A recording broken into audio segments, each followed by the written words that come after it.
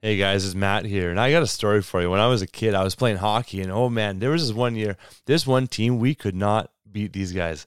They were all over us. They were competitive games, though. They were tight, but we just could not beat them. And I remember the last game of the year, it was up against this team, and we were gearing up. We were like, we have to get these guys. When we won that last game, it was so satisfying because we finally got the victory over the team that had dummied us, that had dominated us for so long. I think this is the same thing with sexual brokenness, with sexual sin, where there's been brokenness in our lives and the enemy has come and taken ground and he's dominated us for so long, but we get to make a difference. We get to be part of a message and a mission of freedom. It is such a cool opportunity. So I want to invite you, men and women of any age, to be part of the Action Squad. The Action Squad is something that we're putting together right now. We're looking for 100 people to be on the Action Squad. There's going to be some competitive nature to it. There's prizes, and we're going to work together to help produce a documentary that is literally going to change the world. We're featuring stories of sexual brokenness, of people who have been restored and redeemed, reconciled to God and to people in their lives. And we're going to feature these stories in this world-class documentary that will be a resource for churches to host movie nights, for small groups to watch together, for families to watch and be inspired by. And it's going to highlight the problem in the church, but also show the power of God that is at work when we bring this stuff to light. And so if you want to be part of the Action Squad and help us put this documentary together, I would love for you to go to restoredministries.ca/action squad. You can watch a 10-minute video there that I put together on what it can look like for you to join us in this mission and be part of putting this documentary together. So restoredministries.ca/action squad. Hope to see you there. Welcome to the Pure Victory Podcast, full of hot tips to help you win at sex, conquer porn, and find purpose in staying free forever. Here are your hosts, Matt Klein and Braden Hafner.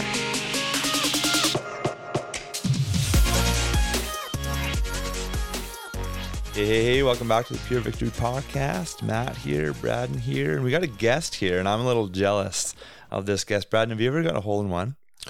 No. That's I don't know if I ever will either. Maybe.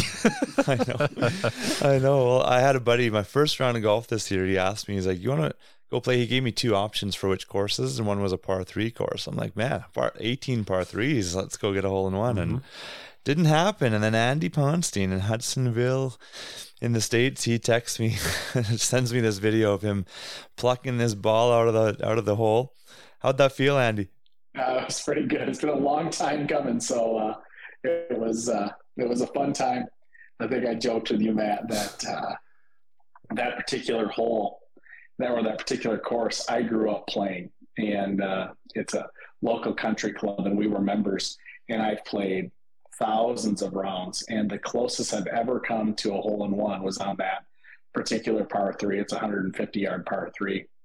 But I was about 10 years old because I remember I hit a 5-wood from the ladies' tee, and it rolled all the way across the green, rolled around the hole, and rolled out, and actually sat on the lip.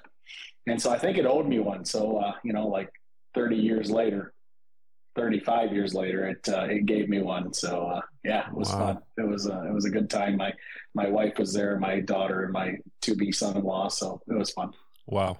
You joined elite company, I think, there, Andy. Is there a secret club now that you're part of? Is there where you have jackets and stuff? Yeah, what happens after? I'm curious. I've heard, because I hit a Titleist golf ball, and I've heard if you send in, they'll send you a badge and like a medal. I'm going to go for that, but I don't know of any jackets. The good part was it was our school outing. So and my kids are part of a Christian school here in Hudsonville. And so I didn't have to go and buy everybody a round of drinks or anything. It was just, we had a good time. The bad part was I did it on hole 13, and I got a $50 Under Armour gift card, which is great. But if I had done it on hole 3, I'd have gotten a Maserati. So not really the same thing. Oh, man. $50 for a Maserati. Yeah. Shoot, right? Let's make a deal, right? That's a bad deal. Oh, man. Wow. Well, keep playing another 37 years. Maybe you'll get another one and do it on the right hole. You'll get your Maserati someday. Yeah, it's pretty awesome. Pretty awesome. Well, Andy, why don't you share how you got connected? You've it's been awesome. You've been in one-on-one coaching and group coaching, but you can just share a little bit about how you got connected with Restored and what the reasons were for that. Sure. I heard your story, Matt. I was actually listening to another podcast. I don't know if we plug other podcasts on here. Yeah, go for it. Mm-hmm. I was listening to the Unrelenting Pursuit podcast, and you were on it. Which I love. Everybody listen to Unrelenting Pursuit. Yeah, they're fantastic. We've had the chance to really get to know them both. And Brad and Lisa, they're awesome.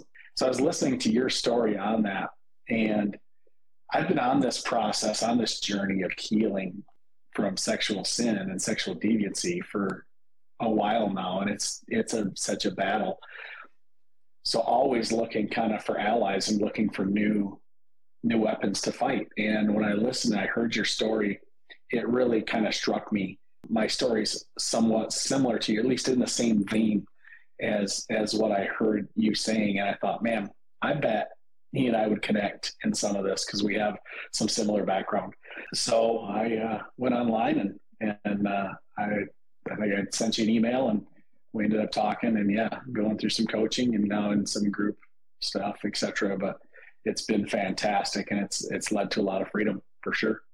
Well, that's so amazing you reached out, Andy, because I think a lot of people, maybe they really want to reach out, but something's holding them back. It might be the shame, or maybe there's a little bit of embarrassment, or you just think, I don't need to reach out because maybe I can try something else. Maybe I'll figure this out. And so why did you reach out, Andy? What kind of drove you to do that? Because I think a lot of people get to that point, but they never move past it. Because I couldn't win. I could sit and fight and try to beat this by myself. And that's hard for me because I'm a guy that is used to being successful. That's how my life would be based. And yet I couldn't beat this.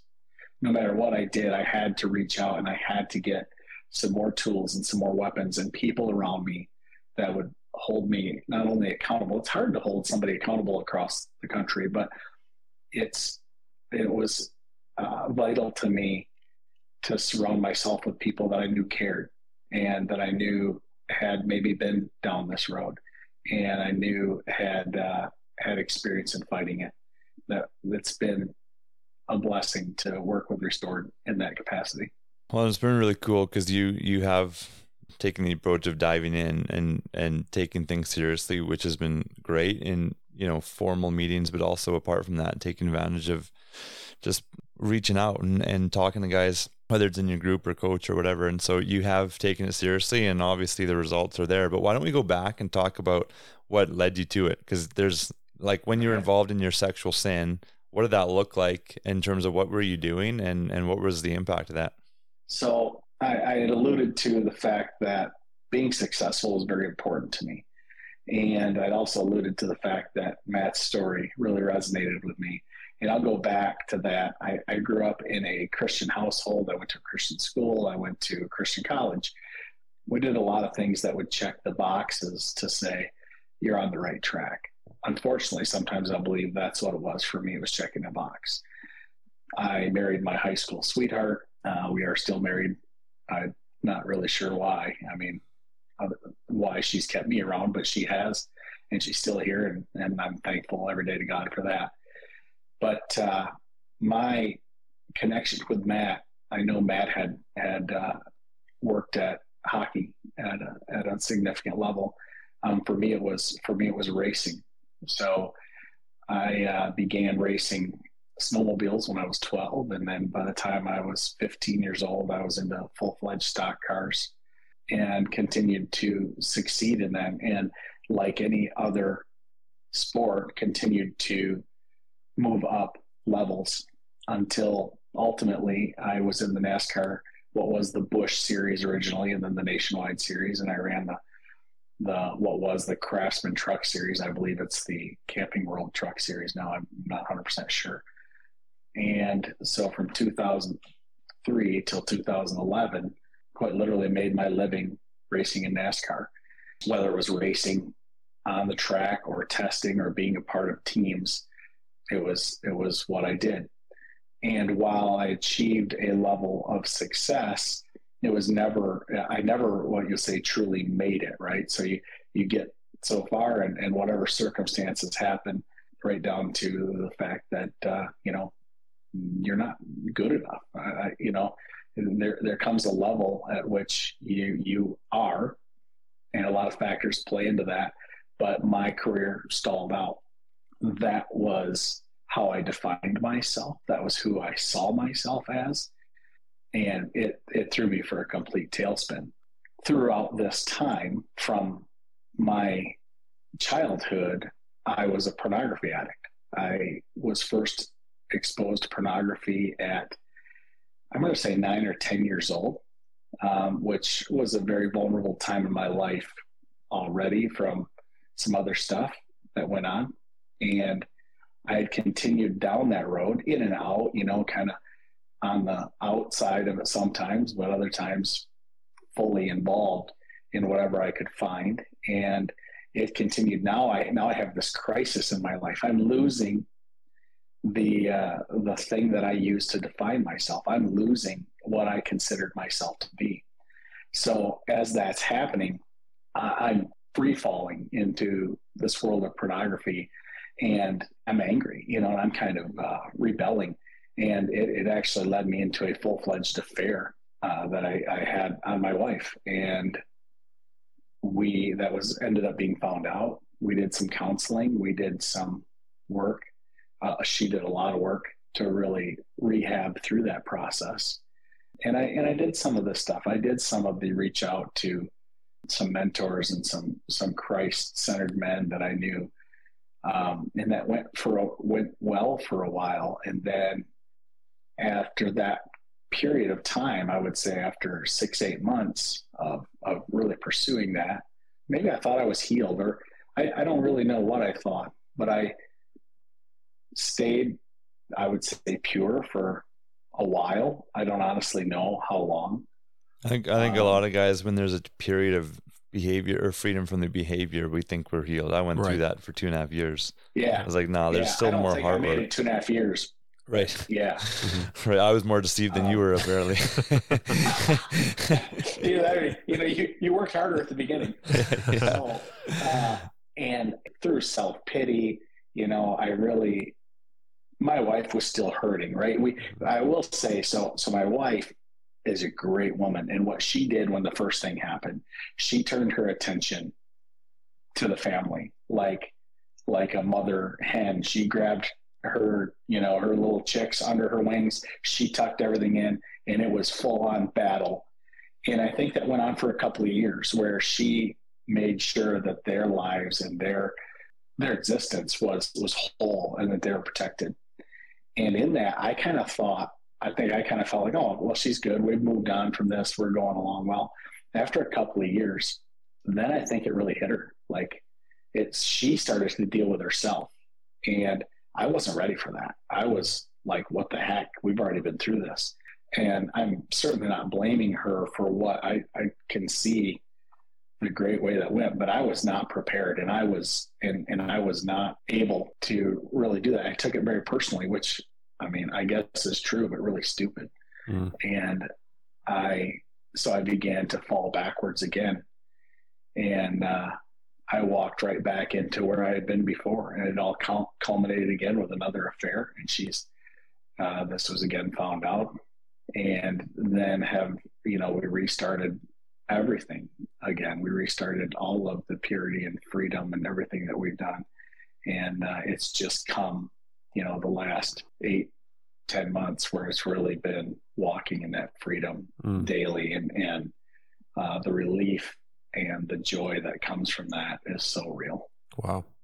Thank you for sharing that, Andy. A bit of your story there. And I think it's fitting, you being a NASCAR driver, and this next question I have for you, but kind of that mentality when you're in the midst of a battle with porn. We have two separate lives, and one of their lives is the one where we put our mask on and we craft a well-fashioned facade so that our inner life isn't seen. We try to outrace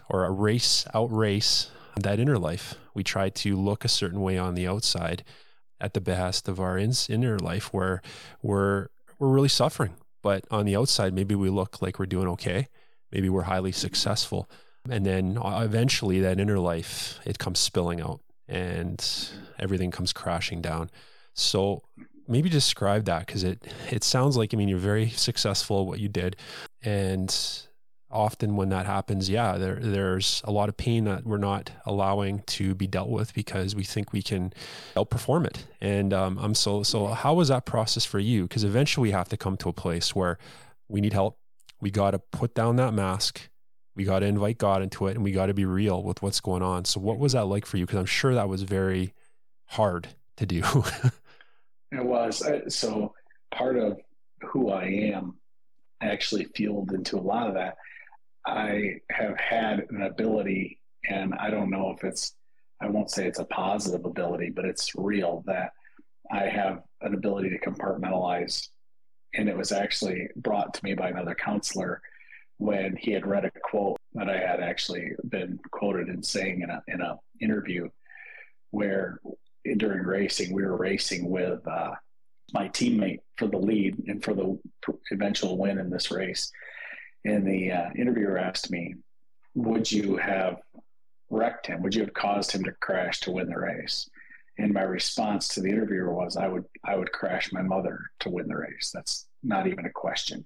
And as arrogant and pompous as that sounds, it's just totally a figment of that compartmentalization. I could put that all in a box. And in a way, I think you had to. You can't. It'd be hard to run into a corner with 40 of your closest friends at 200 miles an hour, 3 inches apart, knowing that any mistake could literally cost someone their life if you can't put that in a box and just accept all realities. That's how I lived my life. So I was excellent at portraying what I wanted to portray. I was a deacon in the church. I have this family. Look, I have these daughters we talked about that are playing super high level soccer, and I have all this going on. I have a successful company. I'm a pilot. I have an airplane. I have a boat. I have all the toys anybody could want. But you know what I really have? I've got this other side of me that I don't let anybody see, that is a complete train wreck. It is a complete, it flies completely in the face of anything that God designed for me. And that causes a lot of chaos. And it certainly, when it starts to become known, it causes a lot of damage, and the fear of living with that every day is something that I carried for years. Probably part of the joy now, in fact, a large part, is I don't have to carry that stuff anymore. I don't have to walk that road. I don't have to live two lives. But I think that we, as I say, Americans, even though you guys are, from the northernmost state. We're just part of you guys. Right? Yeah, that's right. We're like church culture in our area is very much like I said earlier about checking a box. I'm here. I'm a deacon in the church. I got my wife and kids here. It's Sunday. Can we hurry up and wrap this up? NFL football's starting here pretty quick. We got it going. I think that mentality leads to a lot of this. We have to show we can't be vulnerable, and we can't actually show the cracks in our armor. And I was good at it. I was really good at it. Yeah, I can so relate to it. I've said before on the podcast that when I was in hockey, I didn't think that I was arrogant. But when I came out of hockey, I was in a Christian circle. I was like, "Ooh, I'm like the most arrogant person here." And this is actually, I've never told this. I don't know if I've told to anybody, but I'll just throw it out there to the world. It's one of the most embarrassing things I can remember I ever said. I remember I was with someone a couple of years after I was in junior, and I said to them, like, yeah, you know what? Like when people used to be in a room with me, like they would feel really like it was a really cool opportunity. I was like, yeah. It's terrible. It's like the worst, like so arrogant. I'm embarrassed even saying it, but you get built up in this like, the reality is that is true though. Like when you're even like small town junior hockey in Canada or your NASCAR, like that is true. They're all talking about you. They're all wanting your autograph. They're all like, it's just so unhealthy. Now it's like I go places and people know that I'm there, and I'm like, for me, like who am I? And it's just so different. It's so relieving to not be like that anymore. And so I say all that to say I can relate to you, but I've also seen such a shift in you, even in the time that I've known you, because I've even brought a couple things up that you said early on, and you're like, oh yeah, I remember you saying that, Or I remember saying that because it's like you're so much more broken and probably humble now, right? And so it's just great.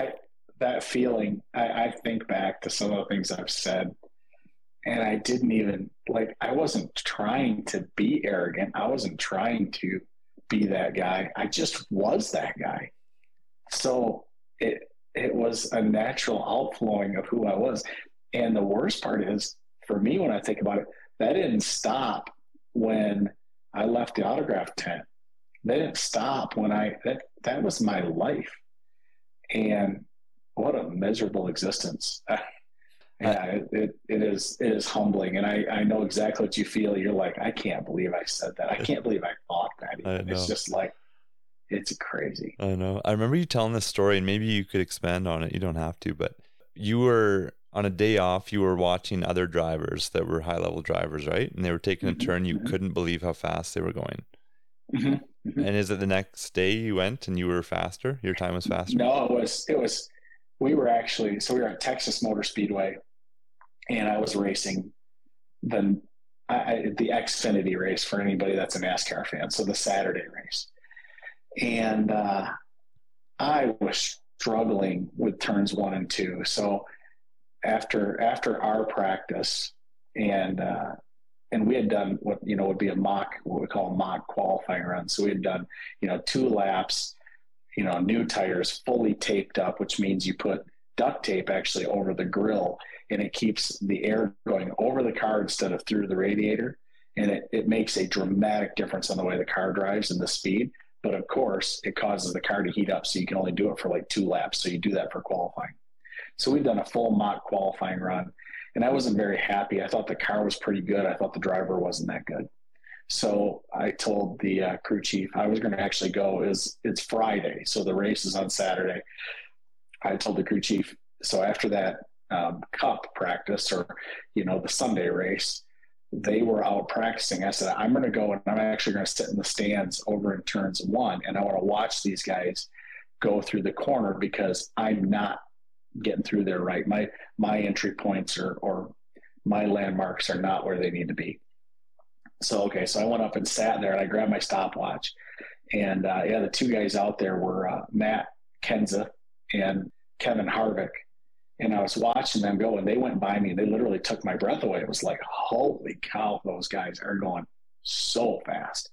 So I grabbed my stopwatch, and I started timing them, and they were, 3/4 of a second slower than we had just run, because they were in race trim, and we were in what we call mock-up qualifying run. But it was pretty amazing when you sit back.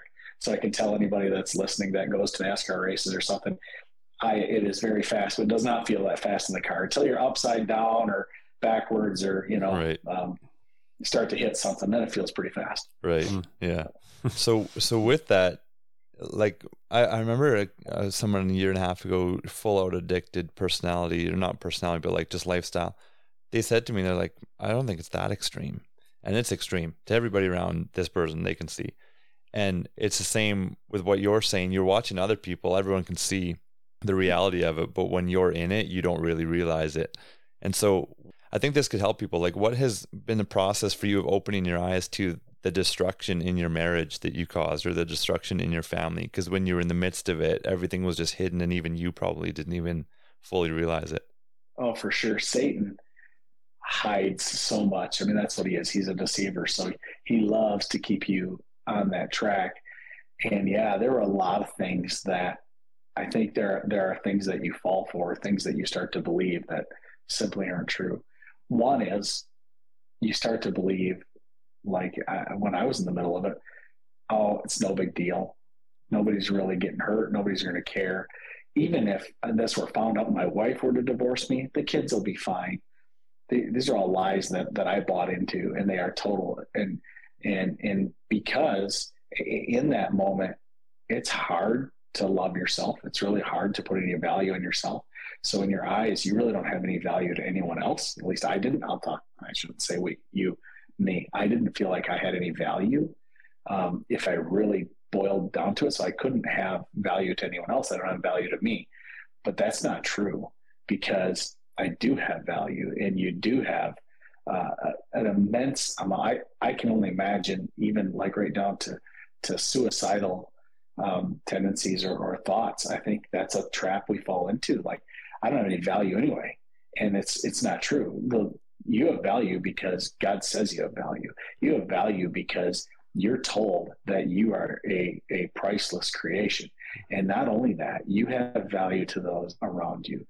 My wife has proven beyond what I can even begin to say what it means in earthly terms to have unconditional love. If there are a lot of people that don't know our story, and they may think I'm great, and they may think that, they don't know, right? We don't know what's going on behind anybody's walls. But I can tell you that my life, I think a telltale sign to everybody that I've talked to about this and people that have been down the same road is your life will tell it. I would schedule my days around my sexual activity.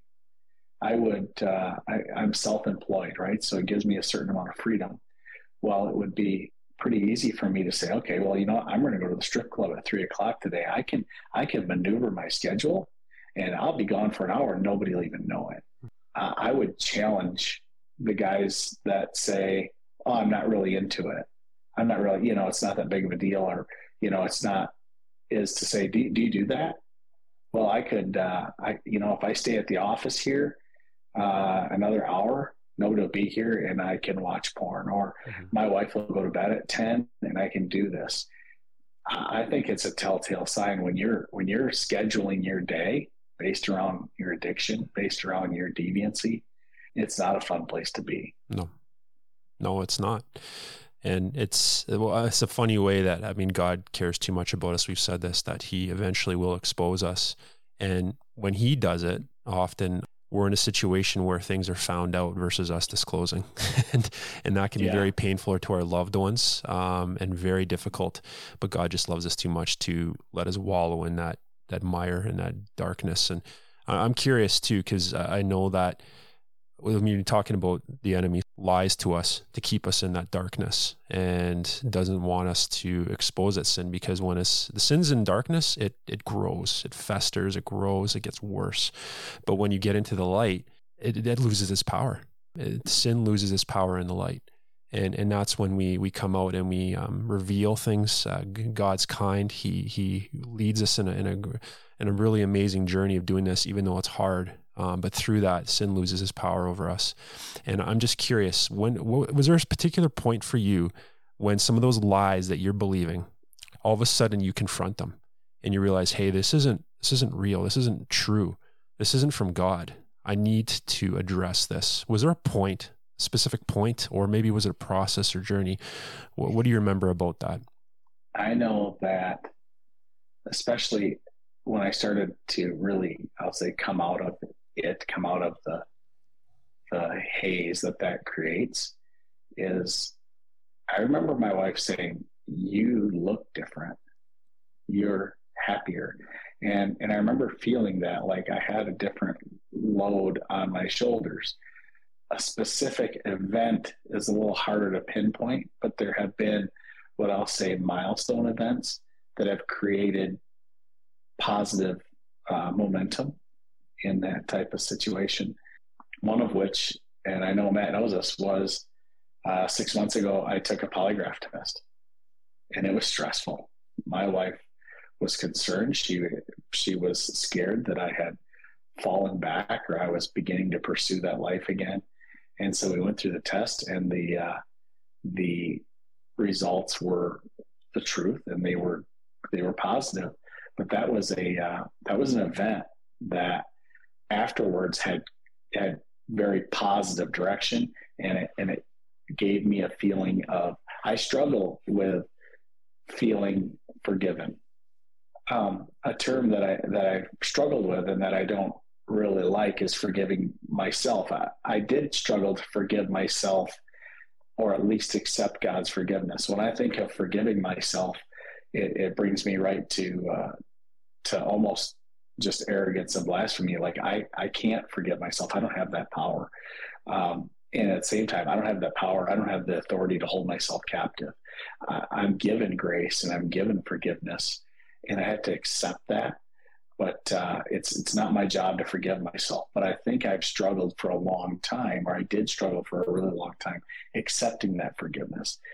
A mentor of mine and I talked about this a lot, and we talked about it, calling it like the bloody club, right? You carry this club around and you smack yourself on the head with it. I'm reminded of, if you've seen Harry Potter, there's a scene in one where there's an elf, I think his name is Dobby, and every time he thinks he does something wrong, he smacks his head against the wall, and he does all these things. And we were actually watching that, and I'm not endorsing Harry Potter. I'm just saying that was a realization to me, like, that's what we do, right? We like to carry it. We do it in secret. It's out there in the movie, like this is, part of his character, but we do it to ourselves in secret. I can't accept this goodness that's given to me. I can't accept the forgiveness and the grace, because it is a form of arrogance to me, because it's like me saying, yeah, God, I know it's really easy for you to accept those guys and forgive those guys but maybe you don't really know everything I did. Maybe you don't really know how bad I've hurt people.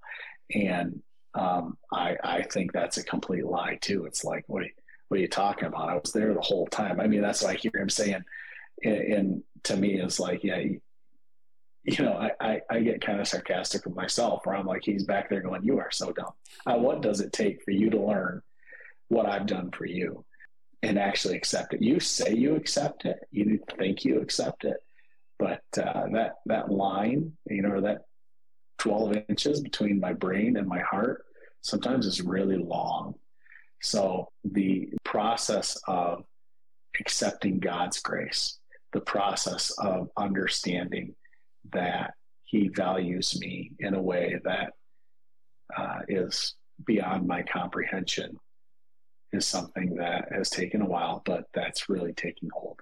That's actually really cool what you said, though, that when you're beating yourself up, you don't actually fully accept his forgiveness. Because if we fully walk in his grace, we're not beating ourselves up anymore. Right. Because he never beats us up.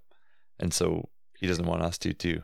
I love it. And it sounds like instead of forgiving yourself, it draws you closer to Christ, draws you closer to his forgiveness, because you have to receive him, which ultimately that's what we want, is we have to know him in life. Mm-hmm. Yeah. There's no other choice. There is nothing else. I just said, I can't forgive myself. So that has no validity whatsoever.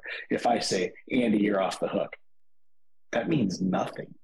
So I have to take that bloody club and put it at the foot of the cross and say, here it is. You are it, right? I acknowledge everything that's gone on, everything I've done, even things I can't remember. But I acknowledge this all to you, and you're it, and I fully lean on you, because I've got nothing left.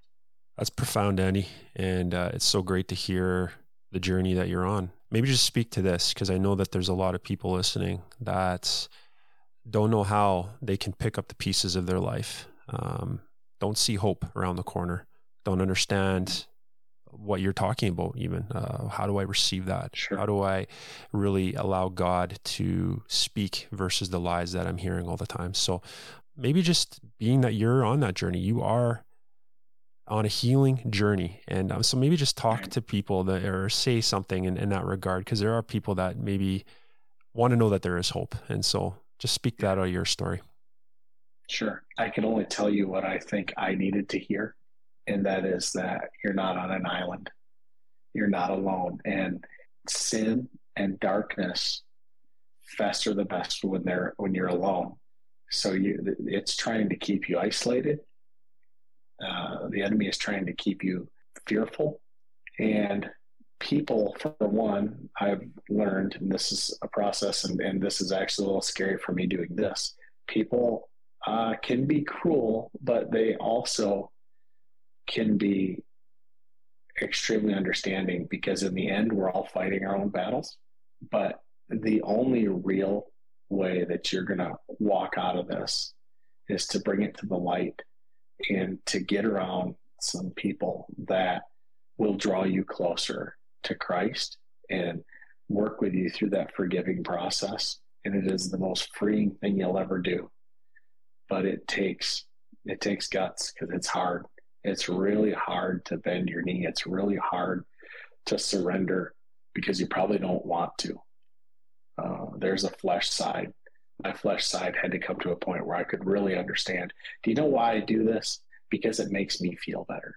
Because in the end, my flesh side likes this. But I had to really figure out that it didn't, but it definitely fed. Well, the flesh side likes it, but it wars with the spirit. And the spiritual side is so much more uplifting than the flesh side can ever be. It's awesome. It is so uplifting. And part of that, if we could just wrap up with this, is I know that you just did a second polygraph test.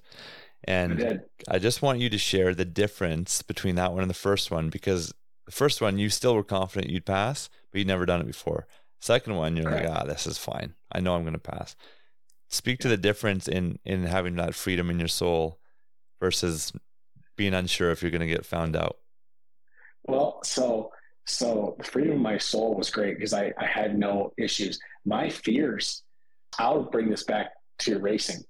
I know we went to a couple places, and I remember talking to drivers that I'd never been to before, and they would tell me you could flat foot the race car here, which meant basically you could put it on the floor and drive it all the way around, never have to lift off the gas like you would maybe in a local go-kart arena, right? Well, that's a little terrifying at 200 miles an hour. It doesn't always add up. Like I can go into this corner as fast as I'm going down this straightaway, right? So you have to put a lot of faith in this machine that did everybody tighten the bolts right? Has the steel been, was it sonic tested correctly? Is everything good? Is there a flaw? Because if there's a flaw, it's going to find it. That's going to hurt. So for me, their stress was a lot of putting faith in a machine, putting faith in something that would have so much power. But it is pretty amazing how things work. I don't need to get into that, but it is pretty amazing. But yes, so the second time I had gained some faith in the machine. I knew that I was pure. I knew that there was no fear in me of anything that could be asked based on, my past or what I was involved in. So yeah, it was that part of freedom was fantastic, and it built a lot of anxiety in my life. And I can understand that because I'm a fantastic, maybe even pathological liar if need be. Or I was. And so I can understand her fears. And so it was the least I felt I could do. Wow. That's incredible. I mean, to do a polygraph and based on kind of the past that you've been where you are now, and that's where you're able to just feel that freedom because you're fully open and honest with where you are in life and what God's done. And that's incredible. And it's a great point to kind of end on that. We all can get there in the sense of how God leads us, directs us, and to the point where we are fully open. And that's a freeing feeling. That's an amazing feeling, a lot of joy in that. And God wants to lead us there. And so thank you, Andy, so much for sharing your story, opening up to us here and everybody listening, and just being willing to pass this on to others, because story is so vital, and it helped me, helped Matt, hearing other people's stories. So thank you, Andy, for doing this. You guys, thanks for letting me be on here. And yeah, anything I can do to help someone will be awesome. So if this story reaches one person and helps them on their journey, then it's all worth it. Thanks for listening. If you would like to hear more, please visit purevictorypodcast.com to subscribe. This podcast was made possible by the generous donations of our subscribers. If you would like to help support the cause financially, once again, please visit purevictorypodcast.com.